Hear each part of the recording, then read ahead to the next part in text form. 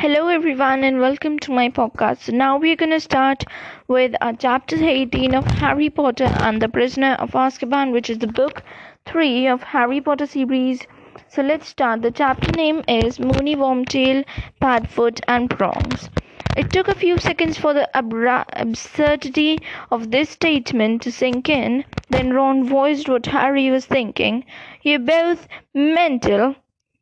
"Ridiculous," said Hermione faintly. "Peter Pettigrew's dead," said Harry. "He killed him 12 years ago." He pointed at Black, whose face twitched convulsively.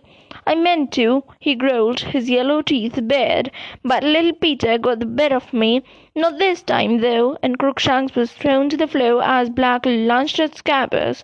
Ron yelled with pain as Black's weight fell on his broken leg.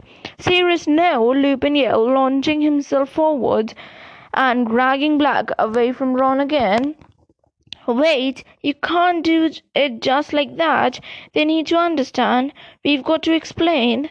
"We can explain afterwards," snarled Black, trying to throw Lupin off, one hand still clawing the air as it tried to reach Scabbers, who was squealing like a piglet, scratching Ron's face and neck as he tried to escape. "They've got a right to know everything," Lupin panted, still trying to restrain Black. "Ron's kept him as a pet. There are parts of it even I don't understand. And Harry, Harry the truth, serious." Black stopped struggling, though his hollowed eyes were still fixed on Scabbers, who was clamped tightly under Ron's bitten, scratched, and bleeding hands. "All right, then," Black said, without taking his eyes off the rat. "Tell them whatever you like, but make it quick, Remus. I want to commit the murder I was imprisoned for." "You nutters, both of you," said Ron shakily, looking round at Harry and Hermione for support. "I've had enough of this. I'm off." He tried to heave himself up on his good leg, but Lupin raised his wand again, pointing it at Scabbers. "You're going to hear me out, Ron," he said quietly. "Just keep a tight hold on Peter while you listen." "He's not Peter, he's Scabbers," Ron yelled, trying to force the rat back into his front pocket, but Scabbers was fighting too hard. Ron swayed and overbalanced, and Harry caught him and pushed him back down to the bed. Then, ignoring Black, Harry turned to Lupin. "There were witnesses who saw Peter Pettigrew die," he said. "A whole street full of them." "They didn't see what they thought they saw," said Black savagely, still watching Scabbers struggling in Ron's hand. "Everyone thought Sirius killed Peter," said Lupin, nodding. "I believed it myself until I saw the map tonight, because the Marauders' map never lies. Peter's alive. Ron's holding him. Harry looked down at Ron, and as their eyes met, they agreed. Silently, Black and Lupin were both out of their hands. Their story made no sense whatsoever. How could Scabbers be Peter Pettigrew? Askaban must have unhinged Black after all. But why was Lupin playing along with him? Then Hermione spoke in a trembling, would-be calm sort of voice, as though trying to will Professor Lupin to talk sensibly. "But Professor Lupin, Scabbers can't be Pettigrew. It just can't be true. You know it can't." "Why can't it be true?" Lupin said calmly, as though they were in class and Hermione had simply spotted a problem in an experiment with Grindylows. Because people would know if Peter Pettigrew had been an animagus. We did animagi in class with Professor McGonagall, and I looked them up when I did my homework. The Ministry keeps tabs on witches and wizards who can become animals. There's a register showing what animal they become, and their markings and things, and I went and looked Professor McGonagall up on the register, and there have only been 7 animagi this century, and Pettigrew's name wasn't on the list. Harry barely had time to marvel inwardly at the effort Hermione put into her homework when Lupin started to laugh. "Right again, Hermione," he said, "but the Ministry never knew that there used to be 3 unregistered animagi running around Hogwarts. If you're going to tell them the story, get a move on." Remus snarled Black, who was still watching Scabbers' every desperate move. "I've waited 12 years. I'm not going to wait much longer." "All right, but you'll need to help me," Sirius said Lupin. "I only know how it began." Lupin broke off. There had been a loud creak behind him. The bedroom door had opened of its own accord. All 5 of them stared at it. Then Lupin strode towards it and looked out into the landing. "No one there. The place is haunted," said Ron. "It's not," said Lupin, still looking at the door in a puzzled way. "The Shrieking Shack was never haunted. The screams and howls the villagers used to hear were made by me." He pushed his graying hair out of his eyes, thought for a moment, then said, "That's where all of this starts, with my becoming a werewolf. None of this could have happened if I hadn't been bitten, and if I hadn't been so foolhardy." He looked sober and tired. Ron started to interrupt, but Hermione said, "Shh." She was watching Lupin very intently. "I was a very small boy when I received the bite. My parents tried everything, but in those days there was no cure. The potion that Professor Snape has been making for me is a very recent discovery. It makes me safe, you see, as long as I take it in the week preceding the full moon. I keep my mind when I transform. I'm able to curl up in my office, a harmless wolf, and wait for the moon to wane again. Before the Wolfsbane potion was discovered, however, I became a fully fledged monster once a month. It seemed impossible that I would be able to come to Hogwarts. Other parents were not likely to want their children exposed to me, but then Dumbledore became headmaster and he was sympathetic. He said that as long as we took certain precautions, there was no reason I should not come to school." Lupin sighed and looked directly at Harry. "I told you months ago that the Whomping Willow was planted the year I came to Hogwarts.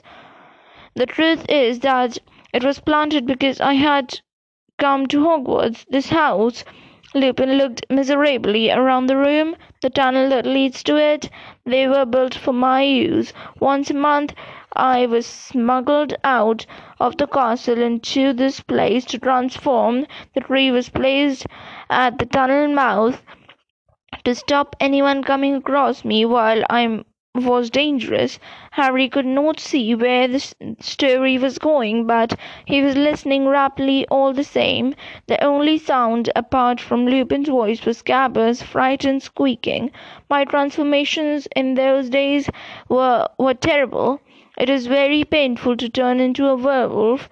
I was separated from humans to bite, so I bit and scratched myself instead, and the villagers heard the noise and screaming and thought they were hearing particularly violent spirits. Dumbledore encouraged the rumor. Even now, when the house has been silent for years, the villagers don't dare approach it. But apart from my transformations, I was happier than I had ever been in my life. For the first time ever, I had friends. 3 great friends. Sirius Black, Peter Pettigrew, and, of course, your father, Harry James Potter." Now my 3 friends could hardly fail to notice that I disappeared once a month. I made up all sorts of stories. I told them my mother was ill and that I had to go home to see her. I was terrified they would desert me that moment they found out what I was, but of course they, like you, Hermione, worked out the truth, and they didn't desert me at all. Instead, they did something for me that would make my transformations not only bearable, but the best of time of my life. They became animagi. "My dad, too," said Harry, astounded. "Yes, indeed," said Lupin. "It took them the best part of 3 years to work out how to do it. Your father and Sirius Here were the cleverest students in the school, and lucky they were because the animagus transformation can go horribly wrong. One reason the ministry keeps a close watch on those attempting to do it.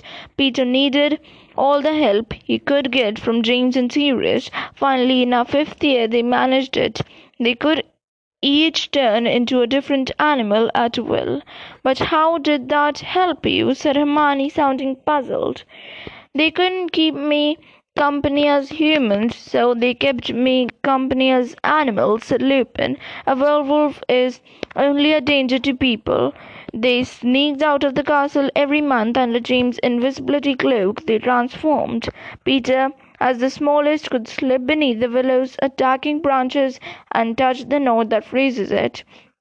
They would then slip down the tunnel and join me. Under their influence, I became less dangerous. My body was still wolfish, but my mind seemed to become less so while I was with them.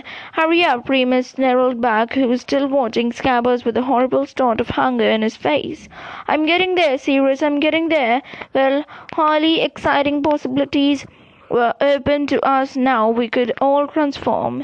Soon we were leaving the shrieking shack and roaming the school grounds and the village by night. Sirius and James transformed into such large animals they were able to keep a werewolf in check. I doubt whether any Hogwarts students ever found out more about the Hogwarts grounds in Hogsmeade than we did. And that's how we came to write the Marauders map and sign it with our nicknames. Sirius is Padfoot, Peter is Wormtail, James was Prongs. What sort of animal? Harry began, but Hermione cut across him. That was still really dangerous, running around in the dark with a werewolf. What if you'd given the others the slip and bitten somebody? A thought that still haunts me, said Lupin heavily, and there were near misses, many of them. We laughed about them afterwards. We were young, thoughtless, carried away with our own cleverness. I sometimes felt guilty about betraying Dumbledore's trust, of course. He had admitted me to Hogwarts when no other headmaster would have done so, so he had no idea I was breaking the rules he had set down for my own and others' safety. He never knew I had led 3 fellow students into becoming animagi illegally, but I always managed to forget my guilty feelings every time we sat down to plan our next month's adventure, and I hadn't noticed. Lupin's face had hardened, and there was self-disgust in his voice. All this year I have been battling with myself, wondering whether I should tell Dumbledore that Sirius was an animagus, but I didn't do it. Why? Because I was too cowardly. It would have meant admitting that I'd betrayed with his trust while I was at school, admitting that I led others along with me, and Dumbledore's trust has meant everything to me. He let me into Hogwarts as a boy, and he gave me a job when I have been shunned all my adult life, unable to find paid work because of what I am, and so I'm convinced myself that Sirius was getting into the school using dark arts he learned from Voldemort, that being an animagus had nothing to do with it. So, in a way, Snape's been right about me all along. Snape, said Black harshly, taking his eyes off Scabbers for the first time in minutes and looking up at Lupin. What's Snape got to do with it? He's here, Sirius, said Lupin heavily. He's teaching here as well. He looked up at Harry and Ron and Hermione. Professor Snape was at school with us. He fought very hard against my appointment to the Defense Against the Dark Arts job. He has been telling Dumbledore all year that I am not to be trusted. He has his reasons. You see, Sirius here played a trick on him, which nearly killed him. A trick which involved me. Black made a derisive noise. It served him right, he sneered, sneaking around trying to find out what we were up to, hoping he could get us expelled. Severus was very interesting in where I went every month, Lupin told Harry, Ron and Hermione. We were in the same year, and we didn't like each other very much. He especially disliked James. Jealous, I think, of James' talent on the Quidditch pitch. Anyway, Snape had seen me crossing the grounds with Madame Pomfrey one evening as she led me towards the Whomping Willow to transform. Sirius Black thought it would be amusing to tell Snape all he had to do was prod the knot on the tree trunk with a long stick and he'd be able to get in after me. Well, of course, Snape tried it. If he'd got as far as this house, he'd have met a fully grown werewolf. But your father, who'd heard what Sirius had done, went after Snape and pulled him back at great risk of his life. Snape glimpsed me, thought, though at the end of the tunnel he was forbidden to tell anybody by Dumbledore, but from that time on he knew what I was. So that's why Snape doesn't like you, said Harry slowly, because he thought you were in on the joke.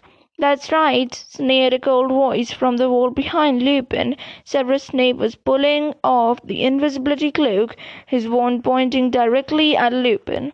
Okay, everyone, the chapter is finished and we are going to start our next chapter, which is The Servant of Voldemort, in our next podcast. Till then, thank you for listening.